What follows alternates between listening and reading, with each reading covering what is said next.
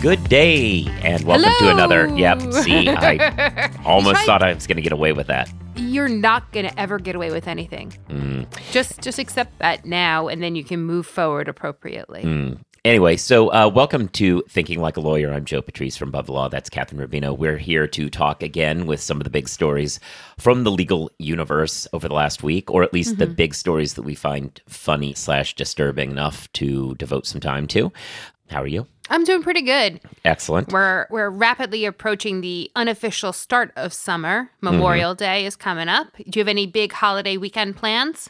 Not particularly. No barbecues, no nothing? I mean, yeah, I'll do barbecue-y things, I suppose. Yeah, I don't. Yeah, well, I mean, it's kind of excited, because of the vaccine and rollout, et cetera. I feel like this is like the start of our vaccine summer, which is only going to be fun. I'm convinced. Yeah, no, I mean, I think that's true. I think there have been historical comparisons to the Roaring '20s, so I'm looking forward to how that's going to play out. I'm completely ready for all of this nonsense. I'm going to be taking my fair share of long weekends and enjoying every second of them. Yeah. Well, so I guess with all that said, let's hear from some sponsors, and then we can go into talking about the news of the week, which I think a lot of it is going to have to do with summer, too. So, you went to law school. I did. Yeah. And why'd you go? To be a lawyer. You went to be a lawyer, not an accountant. Yeah, well, that is typically what happens. Yeah. You went to be a lawyer, not an accountant. Take advantage of Nota, a no-cost IOLTA management tool that helps solo and small law firms track client funds down to the penny. Enjoy peace of mind with one-click reconciliation, automated transaction alerts, and real-time bank data. Visit trustnota.com/legal to learn more. Terms and conditions may apply. So, what's up with summer? Everybody's happy about summer and vacations and all that, right? Well, not quite.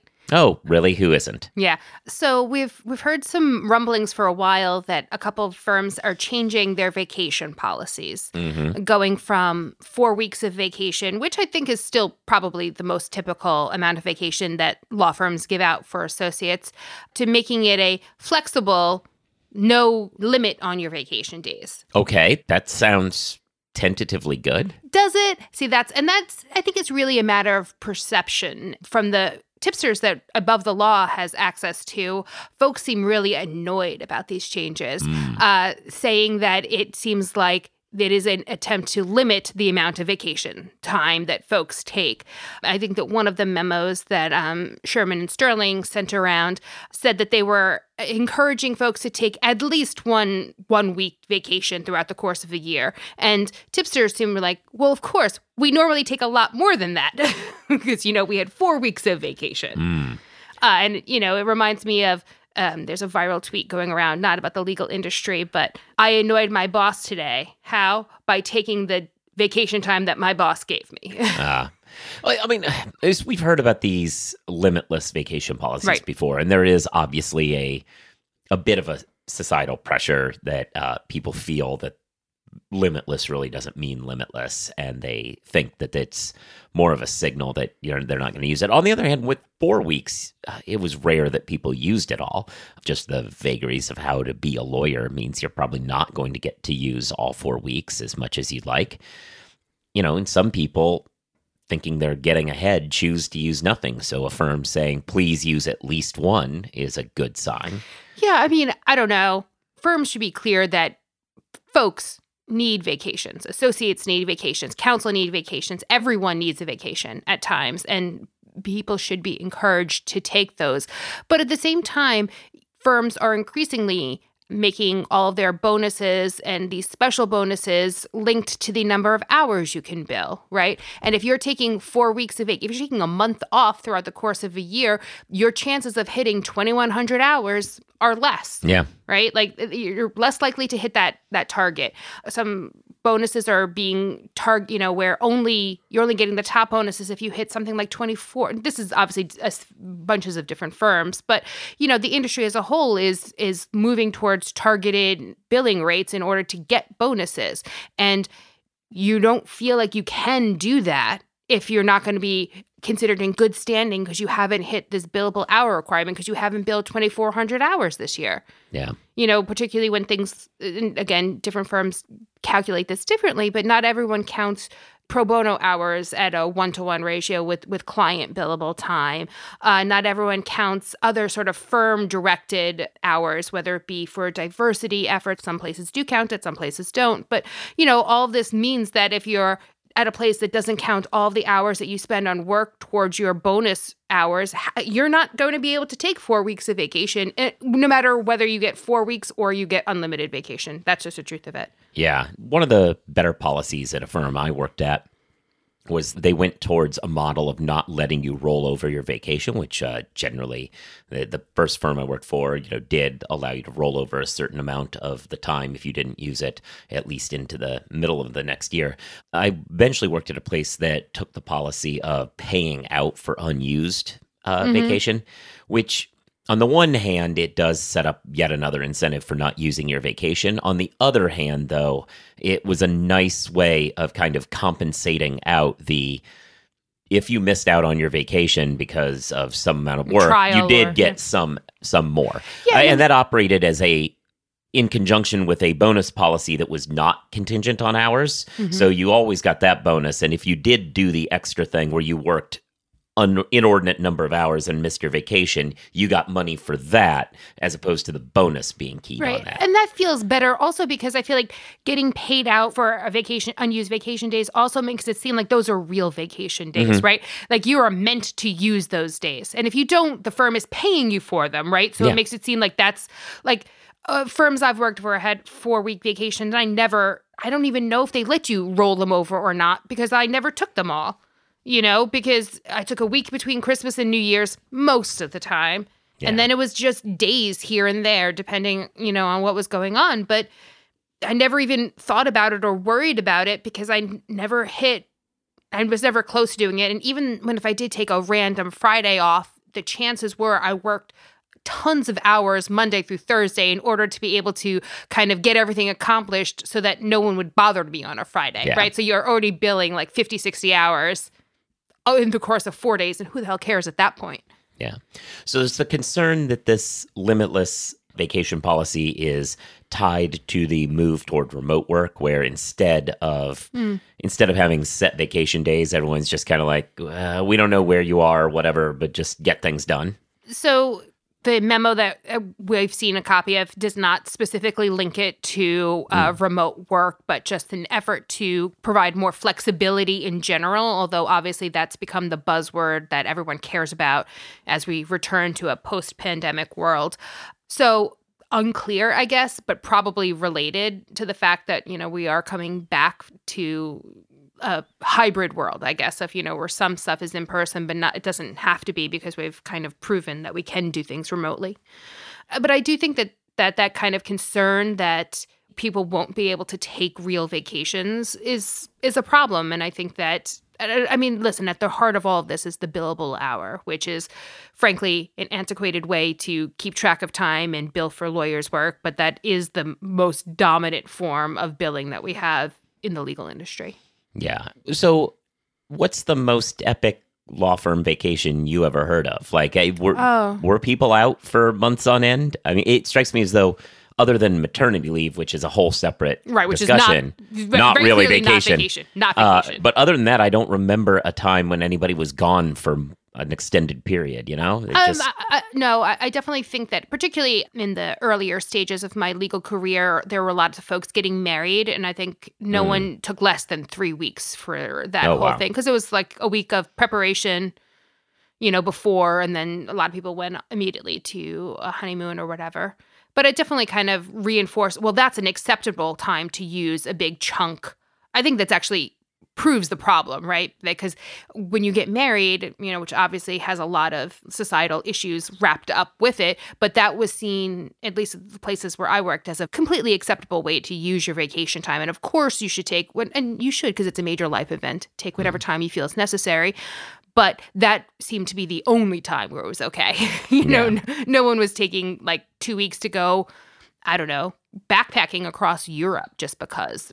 It was only if it was tied to this theoretically once in a lifetime event, that it was considered socially acceptable within kind of the atmosphere of big law. I knew somebody went on safari once. That was about the most. That was the only time I could think of somebody taking multiple weeks in succession. But yeah, more or less, I never saw somebody gone for more than a week, which, good or bad, is certainly the way in which I see most law firm vacations operating. I mean, I can very distinctly remember taking, I don't even think it was a full week. I think it was like 2 days from one week and one from the following week. And I went to Disney World, and I remember taking a conference call from Tom Sawyer Island in Disney World. And I remember being on mute, and I don't know how familiar you are with Disney World, but there's the Disney World railroad goes around, and the whistle goes off, toot toot, whatever. And I remember like talking as it was going off, and someone's like, "What's going on?" And I was like, "Sorry." I'm in the middle of Disney World. And the client was horrified that I was on vacation and taking a call. Well, but I was good. like, bosses weren't, right? But with the client, I was like, oh, no, it's not a big deal. I'm just, and for those who aren't familiar, Tom Sawyer's Island tends to be relatively, you can usually find a quiet corner there, right, mostly to take calls. And I mean, it wasn't like I was presenting something. I was mostly just listening, but. Yeah, the irony of how people don't do law firm vacations as like 3 or 4 weeks in a row is that it's just as difficult to take a 2-day vacation as it is to take a 4-week one, because the whole problem is those first couple days and of the handoff. Once you've been gone for a few days, everything kind of works out. See, I'm not sure that that's true, because if you're just going for 2 days, the chances are you're not handing stuff off. Right, I disagree. Just like, I'm checking my email enough that if something urgent happens, I can figure. That's what I did. That's why I was taking a call from Tom Sawyer Island. Right, it was because there was nobody I was handing anything off to. I was just dealing with it. That's kind of the point. Is that things are going to come up because you haven't specifically trained somebody to cover you, and once you do that, once you take that step of having actual coverage for things, there might be a day or two of overlap to make sure everything gets right, and then you actually are free for a while. Well, but that's what I'm saying. That's true of the difference between a 1-week vacation and a 4-week vacation, but not necessarily for taking 2 days off versus a 4-week vacation. Because 2 days off, there's nobody stepping in. I'm just dealing with it. Yes, I think that's the point I'm making. Right, but at 4 weeks, you have to have somebody trained. Right. Yes, that's very much the point that I'm making. Yeah, I don't think it is, right? Interesting. God bless. Yeah. So let's hear from the folks at Lexicon and be right back to keep the convo going. Here's a message just for the attorneys out there. So you passed the bar, joined a firm, or even built your own. Now are you finding out that you're doing more administration than actual law practice? Lexicon can help. Lexicon is a legal services and technology provider with over a decade of experience streamlining administrative tasks like timekeeping, HR, billing, client intake, and more, so you can focus on maximizing billable hours and increasing client satisfaction. Call 855-4-LEXICON or visit lexiconservices.com/go to learn more. All right, so summer is here, as we've discussed, and that means Summer Associates, the annual tradition of law students, usually between their second and third year, working at law firms where hopefully they will get a job full-time. Law 360 has put out a study of survey results, having talked to a lot of summer associates beginning this summer of 2021 year, and some interesting findings. Oh, yeah? Like what? So I think that like the top line finding that I think a lot of people are interested in is what firms do people want to go to? And it seems, I actually thought the most interesting part of those results, they just asked associates who are your top 3 firms and cataloged them. And the most mentions were Latham and Kirkland, suggesting that there are a lot of people chasing money, which is great. Well, yeah, I mean, those are the 2 firms that logged over $4 billion in gross revenue last year. So. Right. There's only 2 of them, and those are the 2. Skadden finished third, which was kind of a old standby there. I was interested that 4 and 5 were Gibson and Cooley. That is some West Coast based firms, suggesting that there might be some people who were very interested in that sort of a vibe.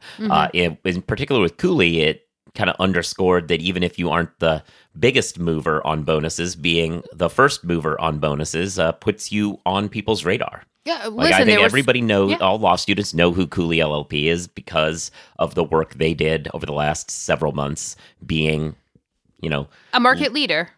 Leaders within the market. Okay. Yeah. I know. We've had this conversation. But there were also some interesting COVID-related revelations.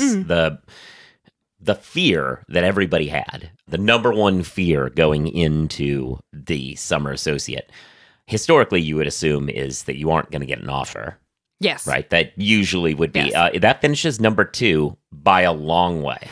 Getting COVID, I guess, is number 1 now. No. No? That you might not have good training or mentorship because of remote work. Yeah. Yeah. People are way more interested. That seems like a very diligent thing to be concerned about. Like nerds. Like you're exactly. really, guess what? Even if you're not being trained over the summer, no one actually expects you to retain that much actual information between your 2L summer and when you start after your 3L year, right? You're going to basically have to be retrained on everything. Who knows what systems will have changed, whatever. You may or may not even be in the same location in 2.5 years, right? Well, the most important thing is that you're seen as a potentially responsible team member in the future. Yeah. It was very interesting. And I thought that it dovetails with another answer, which is that the plurality of folks said they want to, if given the opportunity, they would want to work in the office under these conditions. It was very close. It was like, off the top of my head, I think it was like 48% wanted to be in the office, 45% said they'd rather not be. And then so 50-50 basically. Yeah, more or less. Yeah, it was real close. Interesting. It does seem to be tracking the same sort of people who were saying they really want to have good mentorship opportunities and be in there. And what I thought about was, as we've been reporting a lot on law firms transitioning to leverage their remote work infrastructure and to perhaps cut down on office space and so on, that these summers all want to get into the office where none of the full-time employees are going to be, which it's going to be a thing going forward as we try to reform the way in which we train, because I think this is going to become a long-term development of people working more and more of their days away from a desk, and how we then train new people from this remote world is going to be an issue. Yeah, and I mean, I think that is also a concern that is being echoed in leadership of firms, right? They say, yes, I completely understand that senior folks at the firm are very capable of doing their job no matter where they're located. The concern is the next generation, right? And especially at a place like, and it's, I think, a distinctly big law problem as opposed to other industries, right? Because not every industry is based on that kind of burn and churn mentality, right? Like every year, big law has another giant class of newbies because they are expecting that they're going to lose that amount of people throughout the course, at least that amount of people throughout the course of the year, plus there are laterals, right? So there's a constant, churning of associates at big law that they always have to be worried about training the next generation, particularly because law schools don't do a great job about teaching you how to be a lawyer. Teach you an okay job about how to pass the bar exam, but that's, not the same. Yeah, and the people who perform a lot of the most important mentorship work are going to be the sort of early mid-levels who are likely to be some of the primary folks working remotely when they get an opportunity to. So it's going to be a long-term process of transitioning how we train. And I think this survey suggests that's going to come up quite a bit. One big takeaway from my big takeaway from it was they had a few excerpts of comments that people had about the whole survey. And one person said that one firm did that impressed them a great deal was that they made you take a personality test, which suggested that they really cared about cultural fit. I thought that sounded like a cult. Terrifying, yeah. Yeah, but hey, I mean, cultural fit is important. Yeah, I don't know as though you need a test for it. At least it's more, I don't know, standardized than being like, oh, your dad went to my country club, so you're obviously the right cultural fit for this firm, which is not unheard of. Yeah. But I think that the other thing, which may be interesting, I know as we're kind of going back to work, back to the office, one thing is firms keep on saying is this flexibility question, right? Which obviously dovetails with our earlier conversation about vacation time. But I do wonder, as much as flexibility is important, whether there will become a time like, listen, you can spend as many days home a week as you need, but we need to know which days you will be here.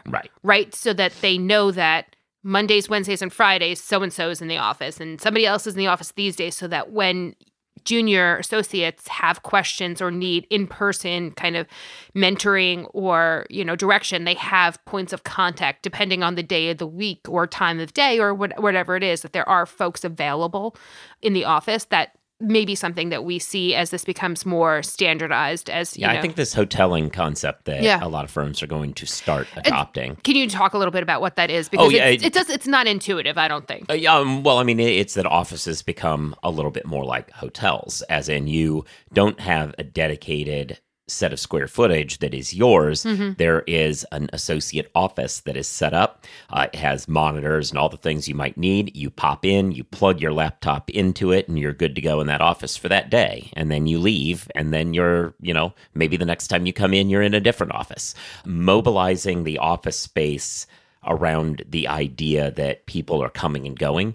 That's the hoteling concept. And, we already talked about this a little bit with the Boyce Schiller offices, which had adopted a model where there were fewer individualized spaces and more workrooms, conference rooms of all different sizes, meeting rooms of all different sizes, little areas to take private phone calls and so on, based around the idea that no one necessarily is hanging out just in one place within the office, and that a lot of times, basically, to the extent you ever are coming into an office, it's for the purpose of collaboration. So why not build the office around the idea that, hey, the trial team for X case is in this conference room, and that's where you go if you have to do something. And if you need to take a break and take a phone call, you go into a booth that does that. If you need to do work on a different matter, there's a room for that. If there's a teleconference you need to go to, there's a room for that. But the idea that office space be utilized like that, and to the extent there are dedicated offices, they be rotational based on people being there on a certain day and checking in and saying, hey, this is my day,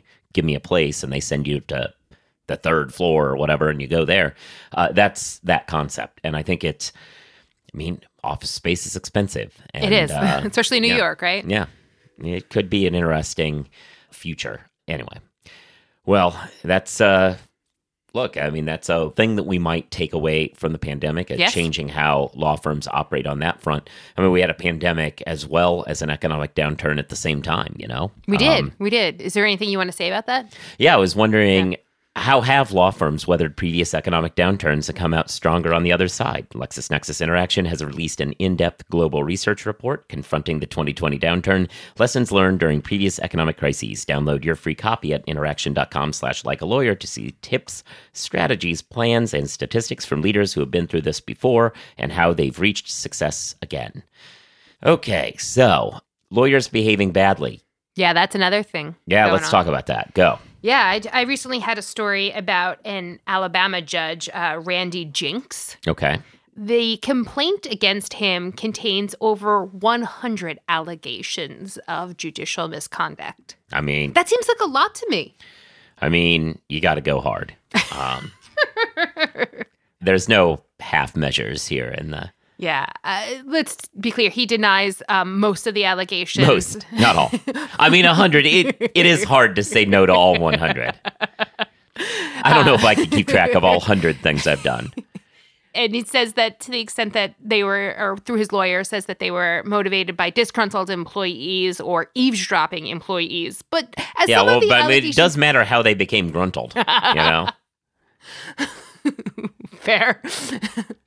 But as some of the allegations are about temper tantrums, screaming exchanges that he's had with folks, it doesn't surprise me that things that he might have thought were private were heard widely. Yeah. Yeah, there was apparently something like a sandwich incident where somebody had cleaned their refrigerator and some food that he'd had in the refrigerator was disposed of. And he started screaming, "Where's my sandwich?" and yelling at folks about his missing sandwich. So that was that temper tantrum. There's also allegations that he mouthed the N-word. Oh, during some testimony or something. Then there was other allegations that he referred to court employees as the B word or as a whore. Really professional allegations here. He also, there was also allegations that he made repeated fat-phobic comments, commenting on folks who were overweight to the extent that one of the employees felt that she had to schedule her lunch when he was out of the office so that he would never see her eat. Wow. Like, just really potentially damaging stuff. And it seems like this particular court employee was very psychologically damaged as a result of his repeated comments. He also has allegations that he made sexually inappropriate comments at work. His county-issued phone was used to access websites that had scantily clad women on them. There were also photos saved of him in a tight-fitting bathing suit, according to the complaint. This is why we make them wear robes. That is a reason, I suppose. And he apparently also allegedly shared a striptease video as well with court employees. I mean, bring the whole office into it, I guess. Yeah. I mean, these are just the highlights, right? As I said, there were over 100 allegations in the 78-page complaint. Although, he denies the majority of those allegations. It is quite the read. Wow. So that's a thing for everyone to look forward to. Maybe someday we can rank them all from 1 to 100. or rank all of the judicial misconduct allegations across multiple judges that we've come across in the last 12 years or so. So, with that, thanks for listening. You should be subscribed to the show. That way you can get it on your device as soon as it comes out. You should also, even if you didn't subscribe, review it, but you should subscribe first, then review it, especially give it some commentary, because that goes further than just stars, because it shows engagement, and that's what the tech overlords are looking for. You should be reading Above the Law. As always, follow us on social media. I'm at Joseph Patrice. She's at Catherine1. Which is that numeral at the end. You should be listening to The Jabot, which is Catherine's other show. You can catch me on the Legal Tech Journalists Roundtable on Fridays, as well as a Legal Tech Trending News Clubhouse on Wednesdays. You should be listening to the other offerings of the Legal Talk Network. Thanks to Nota, powered by M&T Bank, Lexicon, and LexisNexis Interaction for sponsoring. And with all of that said, sorry, I knocked over my microphone, but I caught it, so hopefully good job. You are agile. Yeah, hopefully it didn't make too much of a sound. With all that said, we're done. Yep, bye.